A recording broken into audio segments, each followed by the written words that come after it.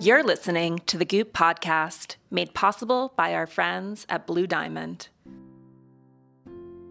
We're big snackers around the Goop office. You know the drill. 3 o'clock rolls around and you find yourself reaching for whatever is convenient in striking distance. Last resort snacking, as it turns out, usually isn't all that satisfying, which is why we decided to give our snack drawers a makeover and stock them with Blue Diamond whole natural almonds.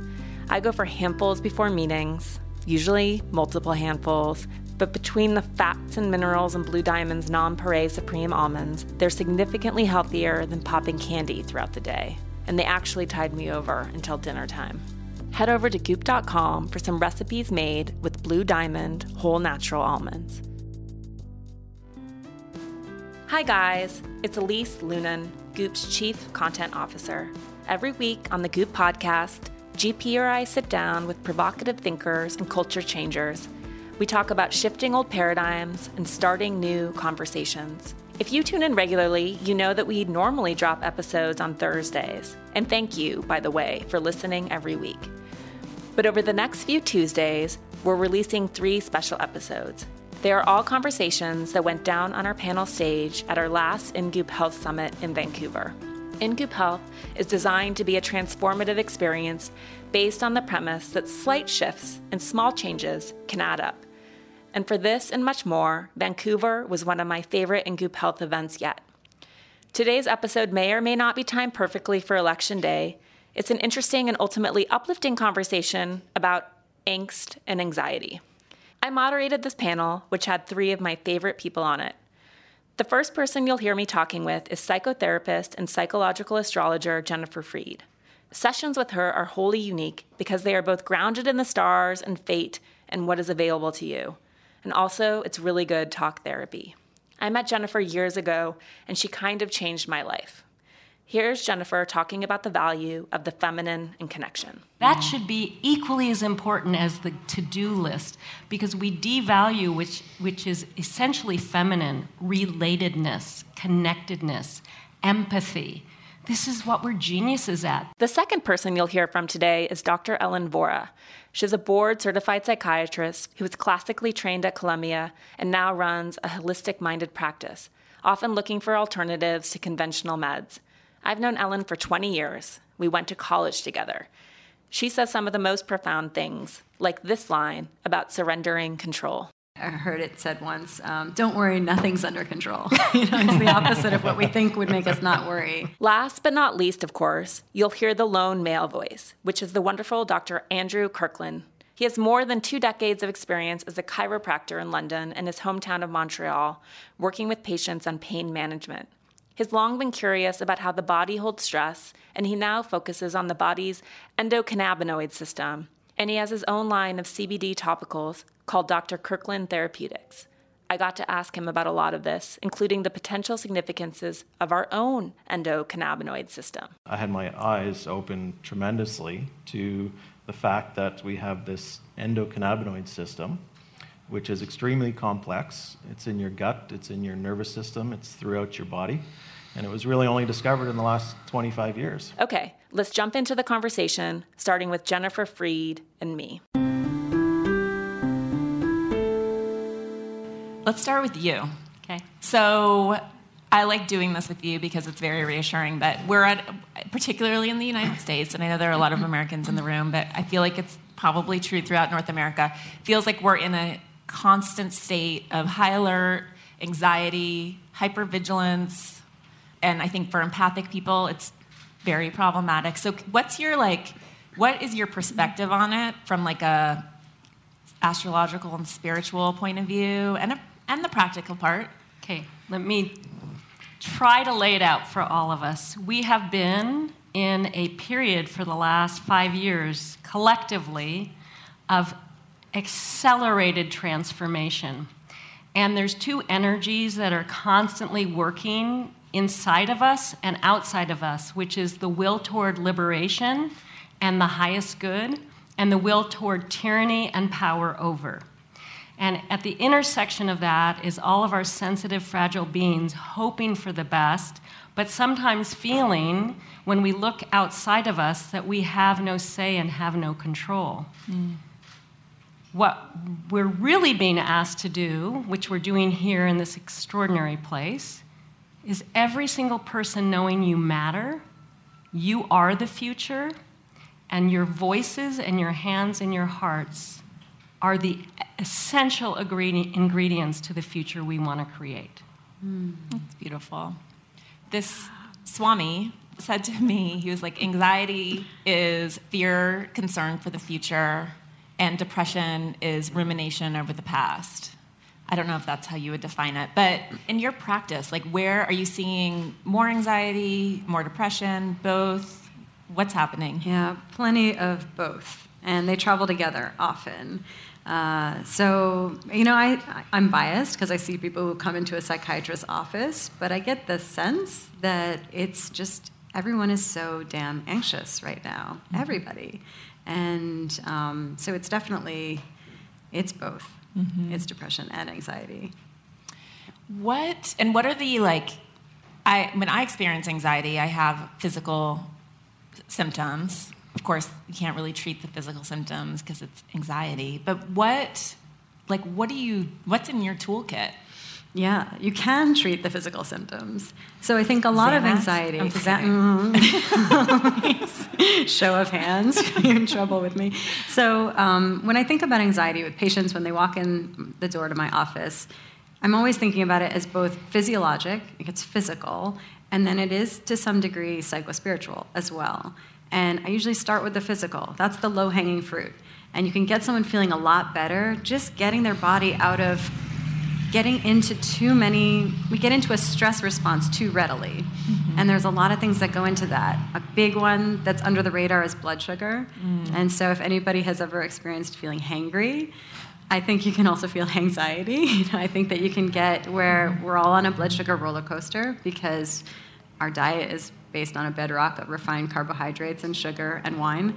And so there's the blood sugar roller coaster, and every dip in blood sugar, you can feel anxious. Caffeine plays a role. Nobody likes having that conversation with me. I'm Captain No Fun about that. So many Captain No Funs today. Yes. Social media puts us in a stress response. We'll talk about that. But that's the physical part. And then psychospiritually, I think there are just so many ways that I think women in particular, we're just feeling under so much pressure and have very little, we think we have very little license to just feel acceptance for how we are and to feel like I matter, people listen to me, I'm valuable. And so I think it's all of these pressures on people. I think there's so much unprocessed grief. Like we all just keep moving through our lives. People don't stop and process and get to make space for the human experience, which is really intense sometimes. No, particularly in those moments when you feel like you have no control. Yeah. Control is a theme in anxiety. It is, right? Yeah. Let's come back to that. So, Dr. Kirkland, in terms of how you see it physically, we were talking a bit about like where it gets trapped in the body. Like what's going on?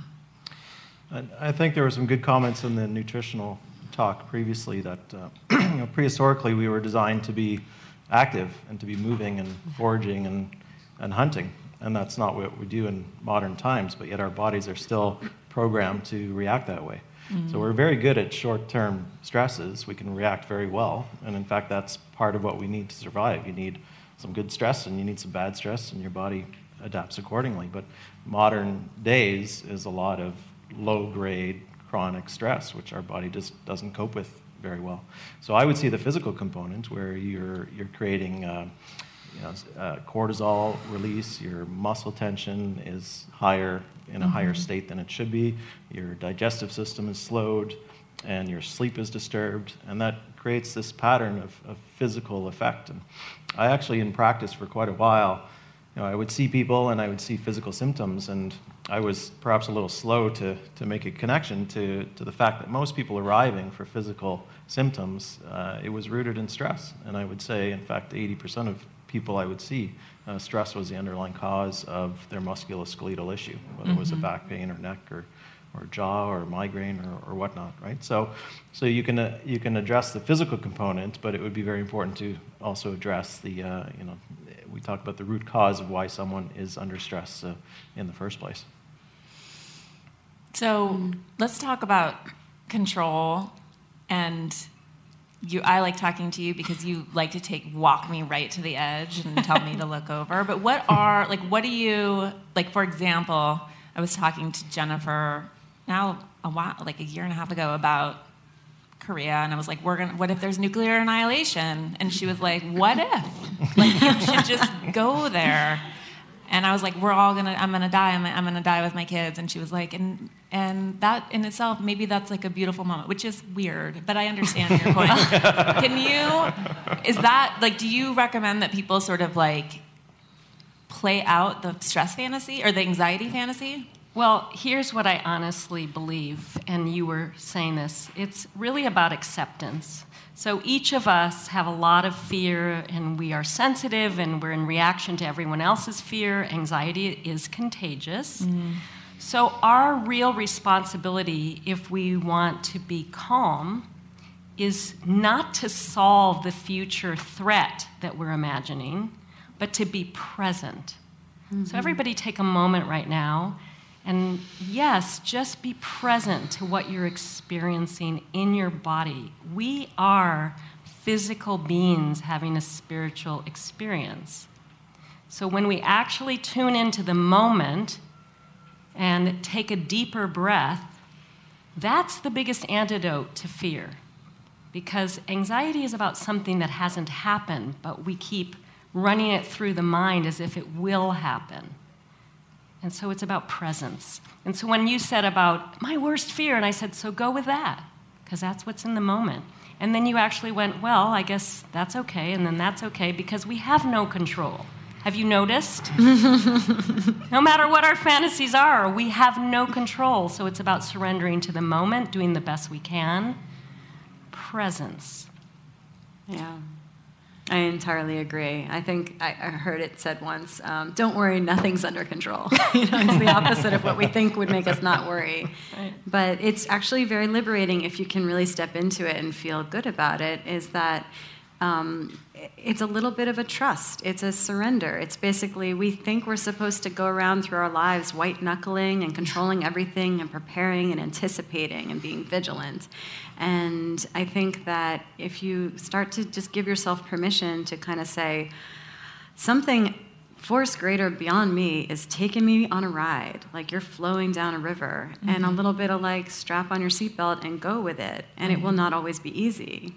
And it can be challenging, but you don't necessarily have to resist or strong arm where it's taking you. You flow with it. Mm-hmm. And nothing's under control throughout that. Yeah. And do you feel like women are uniquely disadvantaged in that because of our, not to say over responsibility, but I do feel like, no offense, you seem very responsible, but that there is that holding that, do you feel like is there more anxiety in your female segment than your male segment? Yeah, I'm at a point where I almost don't even treat men anymore because I think I'm not the right person for them. I'm going to be a bad doctor for you because I get women. I don't know, disadvantage, something about that word didn't sit right with me. I think that it's a different struggle, but we're under an immense amount of pressure. We're mm-hmm. really particularly scrutinized. I mean, I think about even just women having babies, right? It's we're the ones that are supposed to be thin, but then we also build babies in our bodies and then nurse them from our bodies, and yet still under that pressure to kind of bounce back, whereas men can kind of just be go through their whole lives like that and never under that same scrutiny. You want to add? Yeah, I want to add that a meditation teacher said this way to me, that we all have our list to do every day. And she said, but what we don't do as women, which is actually what we're built for, is go at the end of the day and say, how many relationships did you attend to? Mm-hmm. That should be equally as important as the to-do list, because we devalue, which is essentially feminine, relatedness, connectedness, empathy. This is what we're geniuses at. But the patriarchal culture has devalued that and said, no, consumption, goal setting, some future gold ring, that doesn't make us happy. What truly makes us happy as women is loving. That's our best asset, and the world certainly needs it. In a way, women aren't even disadvantaged, we're advantaged. Yeah. I do think guys have it easy. Follow that. Yeah. I do think guys have it easy, and I think I look at my father and my father-in-law, and they were so much less involved in family and kids and house and everything that I think things have changed. But I do think we do have an easier role. You do, and you're celebrated. We won't make this an attack on you, but I've noticed this in my own relationship that my husband is celebrated for being an amazing father, whereas because he shows up and he's a great dad, but I am definitely not celebrated because I kind of do the minimum of what you see most mothers do, but it's still a little bit more than him. Again, but it's true. And I watch everyone's like, you're amazing. That is so cute that you go to the store with your children. I think my wife has made that observation as well. Yeah, I think it's very universal. So in your practice, how does anxiety, how does it differentiate? How does it show up for men? How does it show up for women? Is it different? I don't think it is, actually. I think the response would be the same. I think many people wouldn't recognize stress or anxiety as the root cause of what they were experiencing. And so they think they have a physical ailment because of something physical. And perhaps that would be one of the differences, that a woman would be more in tune with what was going on in the bigger picture, whereas the guy might be just focused on, I have a sore back. Right? So, so I think there could be a difference there. That makes sense. So let's talk. We were talking backstage about, but I do want to come back to this. We were talking about the endocannabinoid system. So I didn't realize that it's a thing, and it was it's a thing. And Big it's thing. Yeah. Can you explain what it is? I'll explain it in context. That being in practice for 20 years and seeing musculoskeletal issues in Canada with the new federal regulations for cannabis last week, but really medical cannabis over the last few years, I'd have many patients coming in asking me questions. How can this help me? I hear about pain, I hear about arthritis, I hear about cancer and anti-nausea and so many things, and I just didn't feel equipped to be able to answer any of those questions. So I went off and studied, attended conferences, and I had my eyes open tremendously to the fact that we have this endocannabinoid system, which is extremely complex. It's in your gut, it's in your nervous system, it's throughout your body, and it was really only discovered in the last 25 years. So think of what other system in your body hasn't been known for 100 years, 200, however many years, right? So I was on a panel a little while ago where one of the medical doctors said they should really be teaching this system at med school to everybody because it has such a huge impact on our well-being. And so we can describe this system as an overall regulator. So it helps regulate immune response, it helps regulate digestion, it helps regulate mood, helps regulate sleep. And so when you think of treatment and how you can help yourself, if you can impact something at that level, you're going to have tremendous effect throughout your well-being.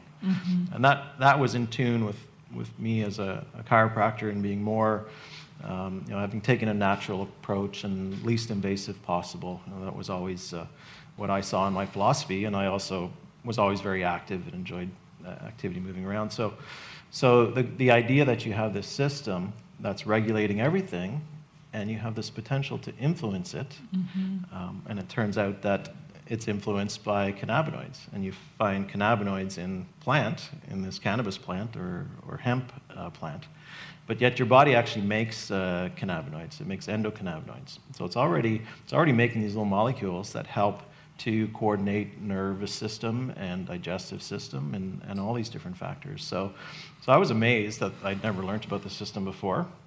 I was amazed that here's this natural plant with low toxicity and so many different cannabinoids in it that have a potential to impact us as humans. And I had my eyes wide open to this new field and thought it was my responsibility as a health professional to learn about it and to be able to share that information. And is it just coincidence that it's the endocannabinoid? Like, why is it? Why is it called endocannabinoid Yeah. system? So it's really been known for, let's call it 30 years. And so the scientist in Israel who decided one day that nobody knows why cannabis gets you high.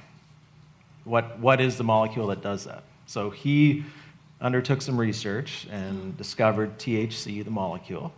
And then he went on to study how does THC interact with your brain. And so he started to find these receptors. And then he studied another molecule called cannabidiol, CBD. And he found receptors that respond to CBD. And then he started to see these receptors throughout the body. And so for him, it was this big aha moment. This has to be something. There's no reason your body has these receptors everywhere and it's all communicating, and your body's not going to do that for no reason, right? So the fact that you have these external plant molecules that have an impact internally, that's where some of the language comes from. So cannabinoid and endo means internally. So your body has this endocannabinoid system.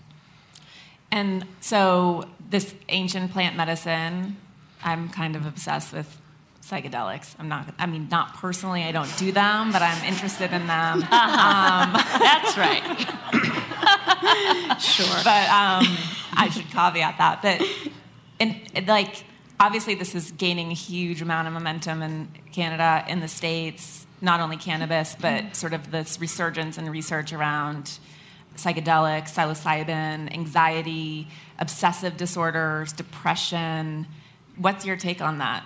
Yeah, I think that there's a lot of healing potential with them. I don't think it's for every person, every time in life, but I think that there's interesting research happening with psilocybin. That's the active ingredient in mushrooms.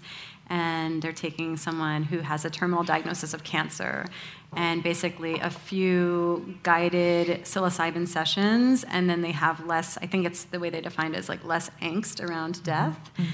This is at Johns Hopkins, right? That research that I know is at NYU, but they're doing a lot at Johns Hopkins too. I think of it with my patients. I don't usually say okay, today I'm prescribing you, a little gut healing and ayahuasca, but it comes up in conversation. And if someone is coming to it on their own, I will sometimes sort of give that my blessing. Especially with anxiety disorders, you can find that you're just stuck in a loop. And it's like the brain gets sort of rigid and on this groove where it's just ruminating or there's obsessions. And I think one thing that all these entheogens or psychedelics can do is control, alt, delete on the brain. It really can reboot and reset things. And so it's kind of, I think, what's his name, who just came out with the book, How to Change Your Mind? Yeah, Michael Pollan's book. Michael Pollan, yeah, my hero. So he describes it as like there's a fresh coat of powdery snow rather than like grooves laid in. So now you're skiing on just like total fresh snow. And I'm not a skier, but I think that sounds like a good thing. So I find that my patients who come to these medicines on their own, they do get a little bit of a reset, and they're not so trapped into the same mental patterns. Interesting. And then is the idea that like you get the powder and then you can make new tracks that are obsessive? Exactly. Or is it generally breaking them? You can bring consciousness to how you want to say, here's what I'm going to be focused on. And so, there's a real opportunity. You get a lot of mileage out of processing the experience and talking about, how do we want to set an intention for what are you focused on? What gives you fulfillment in your life? How can we build contentment? You look really excited. Well, because I think you're making a great point, and I have personally done some of these psychedelics. I'll admit it. This is the caveat I want to say. These are mind, soul expanding opportunities that shouldn't be unmediated. They should be guided. And also, the most important thing I found is that they shouldn't be done recreationally because it kind of then deletes the real potency of consciousness awakening because it's not really taken as a sacred art. But if you do it as a sacred art, and this is the fresh snow thing, you then follow it up with really changing your behavior, not just your mindset, but actually acting as if this new fresh powdered snow is how you want to live, then you have maximum benefit. But I've seen far too many people do this as another explosion of experience, but not integrated, and so it's what I call smash and grow. which doesn't lead to continuous, consistent growth. So being sort of in this world, not that world, but the CBD world and THC, what do you think is the right application? Is it periodic? Do you... I struggled with that as a chiropractor initially because we do take this approach where we want to be non-invasive, and I don't prescribe, and I was never keen on hearing patients on 9 medications, and so I think to switch from a pharmaceutical medication to taking CBD or THC to me is it is more natural, but I think you still have to get to the root of what's taking place, but it is a natural plant, and I think that's a good way to go. So I think the best thing really, and this is my message these days, is that this endocannabinoid system is so new that you should really learn about it and commit to learning and researching and seeing what you can find.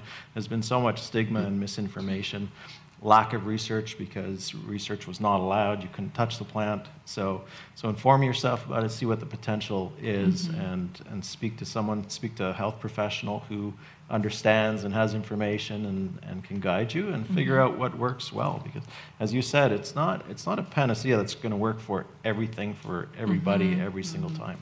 And there's actually talk of your endocannabinoid system having a certain amount of homeostasis to itself. And so not everybody's in the same state. Not everybody can take 10 milligrams and have the exact effect. So and it's quite an individual thing. So you would have to get advice and test and see what works best for yourself. We'll come back to the conversation in just a minute. Skin care. 2 little words that get a lot of airtime here at Goop. Our passion runs deep. So deep, we created our own line of powerful, non-toxic skincare, published a book called Goop Clean Beauty, and just launched a drinkable collagen powder. So yes, we're mindful about what we put on our bodies, but we're equally tuned in to what we're feeding them. And for better or worse, what I eat inevitably seems to show up on my skin, which is where delicious superfoods like Blue Diamond's whole natural almonds can come in. An easy source of skin-friendly vitamin E, along with minerals and fiber, this is a snack that can help keep skin looking and feeling good. And it doesn't hurt that Blue Diamond's Nonpareil Supreme Almonds are addictively snackable and satisfying. You can blend them right into smoothie bowls. I pack them for midday pick-me-ups when I'm traveling. And in the Goop test kitchen, the team uses them when they're cooking too. Visit goop.com to get the full recipes our editors whipped up with Blue Diamond whole natural almonds. Okay, back to the conversation. We're picking up with Dr. Ellen Vora. Do you feel like stuff like this is just looking for something to take and that we need to figure it out ourselves, or is it somewhere in the middle? Like I always wonder, how much agency do we need figuring it out ourselves, and then when do we need something? Yeah, that's a great question. So nuanced feelings on that. Like I love CBD oil, and I think that, and even other plant medicines, THC and ayahuasca and mushrooms, I think it all has a role. Sometimes I think what happens is we are also culturally conditioned to think a pill for an ill. Yeah. That what happens is then we just sort of go into like a green pharmacy. It's like a bizarro world where you're still in that same mindset of something's wrong with me, I'm broken, I need a thing. But then you're like, oh, conventional pharmaceuticals are no good, but let me go over here and take rhodiola and ashwagandha and CBD oil. And it's all good stuff, but I still want someone to kind of break free from that mindset. So those are nice to have. I think that they can be added in a really beautiful therapeutic way. But I still want someone to feel empowered, like they're not broken, and then to recognize that there is a certain amount of diet, lifestyle modifications that are usually helpful for building in. Not so much that it just sort of drives us crazy. I think that that's like an occupational hazard in the wellness space, is like orthorexia and sort of becoming obsessive about all these things, and then people are afraid of food and not getting joy from their lives, saying no to going out to dinner with friends. That's when we've gone too far. But a certain amount of being conscious about how we feed ourselves and what time we go to bed. is helpful. So I want to break someone out of the mindset.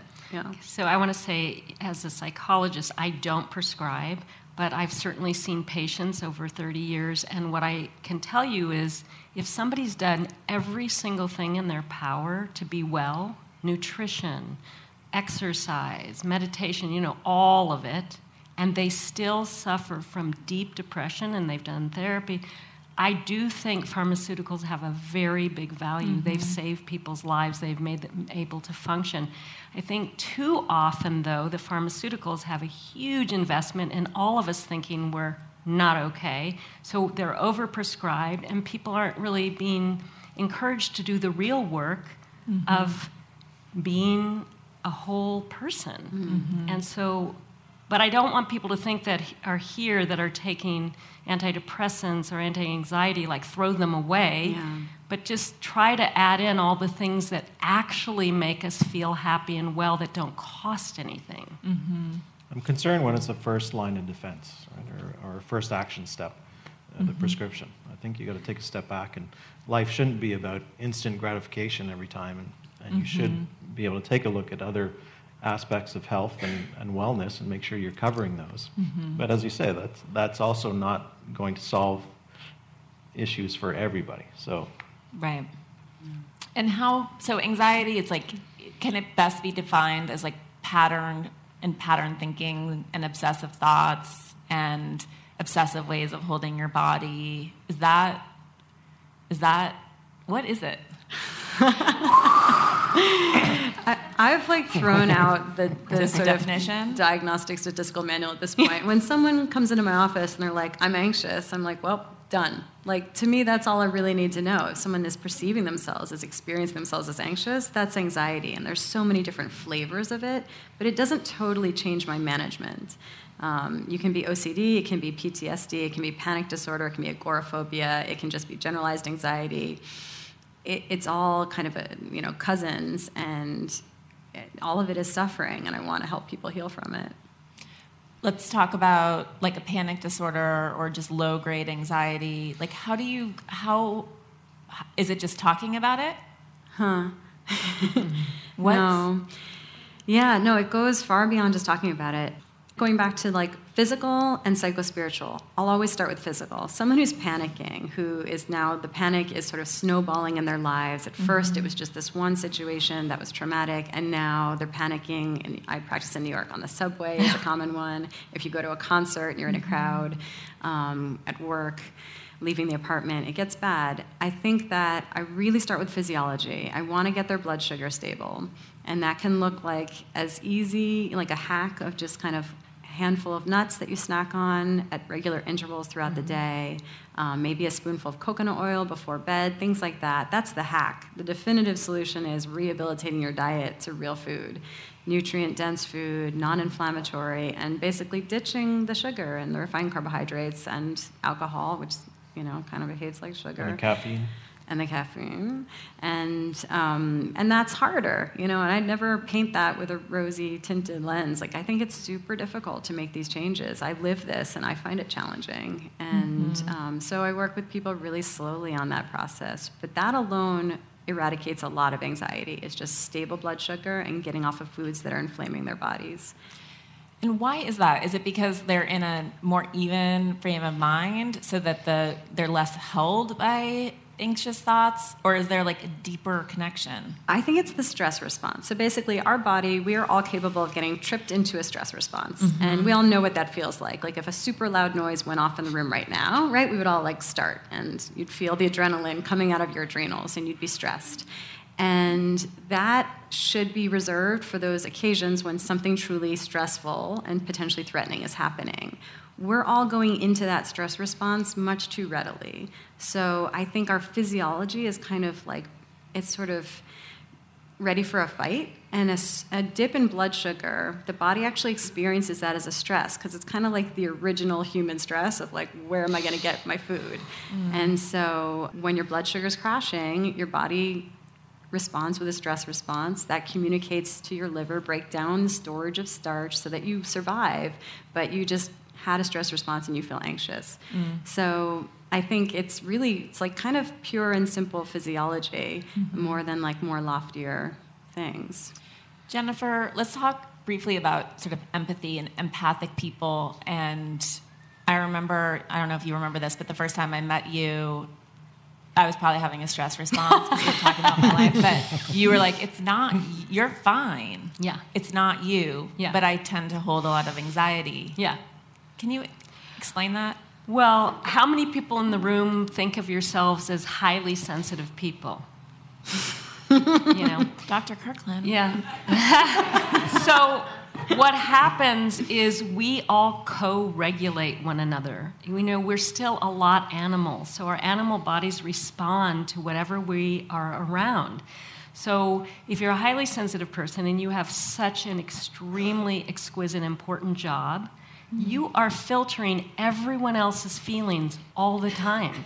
You're like the great water container that each person's dropping a bit of their own issues into, and you don't have a filter big enough to keep flushing out all those impurities. So when you're a highly sensitive person, you absolutely have to have time to be alone and recharge. So when I spoke to you, you have taken on this enormous role as the facilitator of all things good for women and men. And with that comes a tremendous impact. And then your job to keep being a great vessel is impeccable self-care so that you can keep recycling this energy and keeping it good inside yourself, because you're not doing us any favors if you're running all of our difficult energy through you. Mm-hmm. So that's how I would say it. So what's the way for all of the empathic sponges in this room to get it off? I'd be interested to hear what you say, but this is me, and I've been doing this a long time. I'm super, super sensitive. So I have practices I do every day that nobody gets in the way of. So I meditate, I do Qigong, I write poetry, I exercise every day. These are non-negotiables for me, because in order for me to run all this energy, I actually have to have a cleansing on a daily basis of my psyche, my soul, and my spirit. So everybody has to figure that out for themselves, but you can't actually just go run when you're highly sensitive and expect that you're not going to be completely worn and torn down. So you have to have certain things that nobody gets in the way of that then actually replenish you with divine energy. I feel like when I take 5 minutes to meditate, I am absolutely imbued with divine energy, and it really can set me for the next few hours. I think a big one in modern time is downtime from screens as well. Oh, yeah. Oh, man, how much time do you guys have? So you get to the end of your day and you're ready to relax, and Right. you still have your screen in front of you, and you're still interacting, and you got the light stimulation and everything. So I think that's a tough challenge for everybody, and I think it's getting tougher with younger generations with the exposure they have. Another captain, no fun. Yeah, I think one other thing with the sensitivity, I couldn't agree more with both of those practices. I also think it is helpful to feel a little bit, like to recognize it as also a gift to be sensitive. So it certainly makes us vulnerable, and we get overwhelmed, and we absorb everyone's whack energy. But you kind of get to be more intuitive. You get to be more attuned to other people's needs. You get to be more sensitive in every sense of that word, and it's a really beautiful way to navigate life. So it's not all a bad thing. Totally. We do have to protect ourselves. Impeccable self-care is a good term. I loved talking with these three at InGoop Health, and wish you all could have been there for the tapping exercise Jennifer Freed took us through live after our panel. If you're interested, check out Laurel Purnell, Tapping In. And in any case, I hope hearing from Jennifer, Ellen, and Andrew today helps a bit with your stress load, as I know it has with mine. I encourage you to check out their work and see more on goop.com/thepodcast. I'll be back on the podcast for regularly scheduled programming on Thursday, and then you can listen to our second special InGoop Health episode next Tuesday. We so appreciate you listening, and we always want to know what you think. Please rate, review, and share with your friends. And just tap subscribe if you want to keep up with new episodes.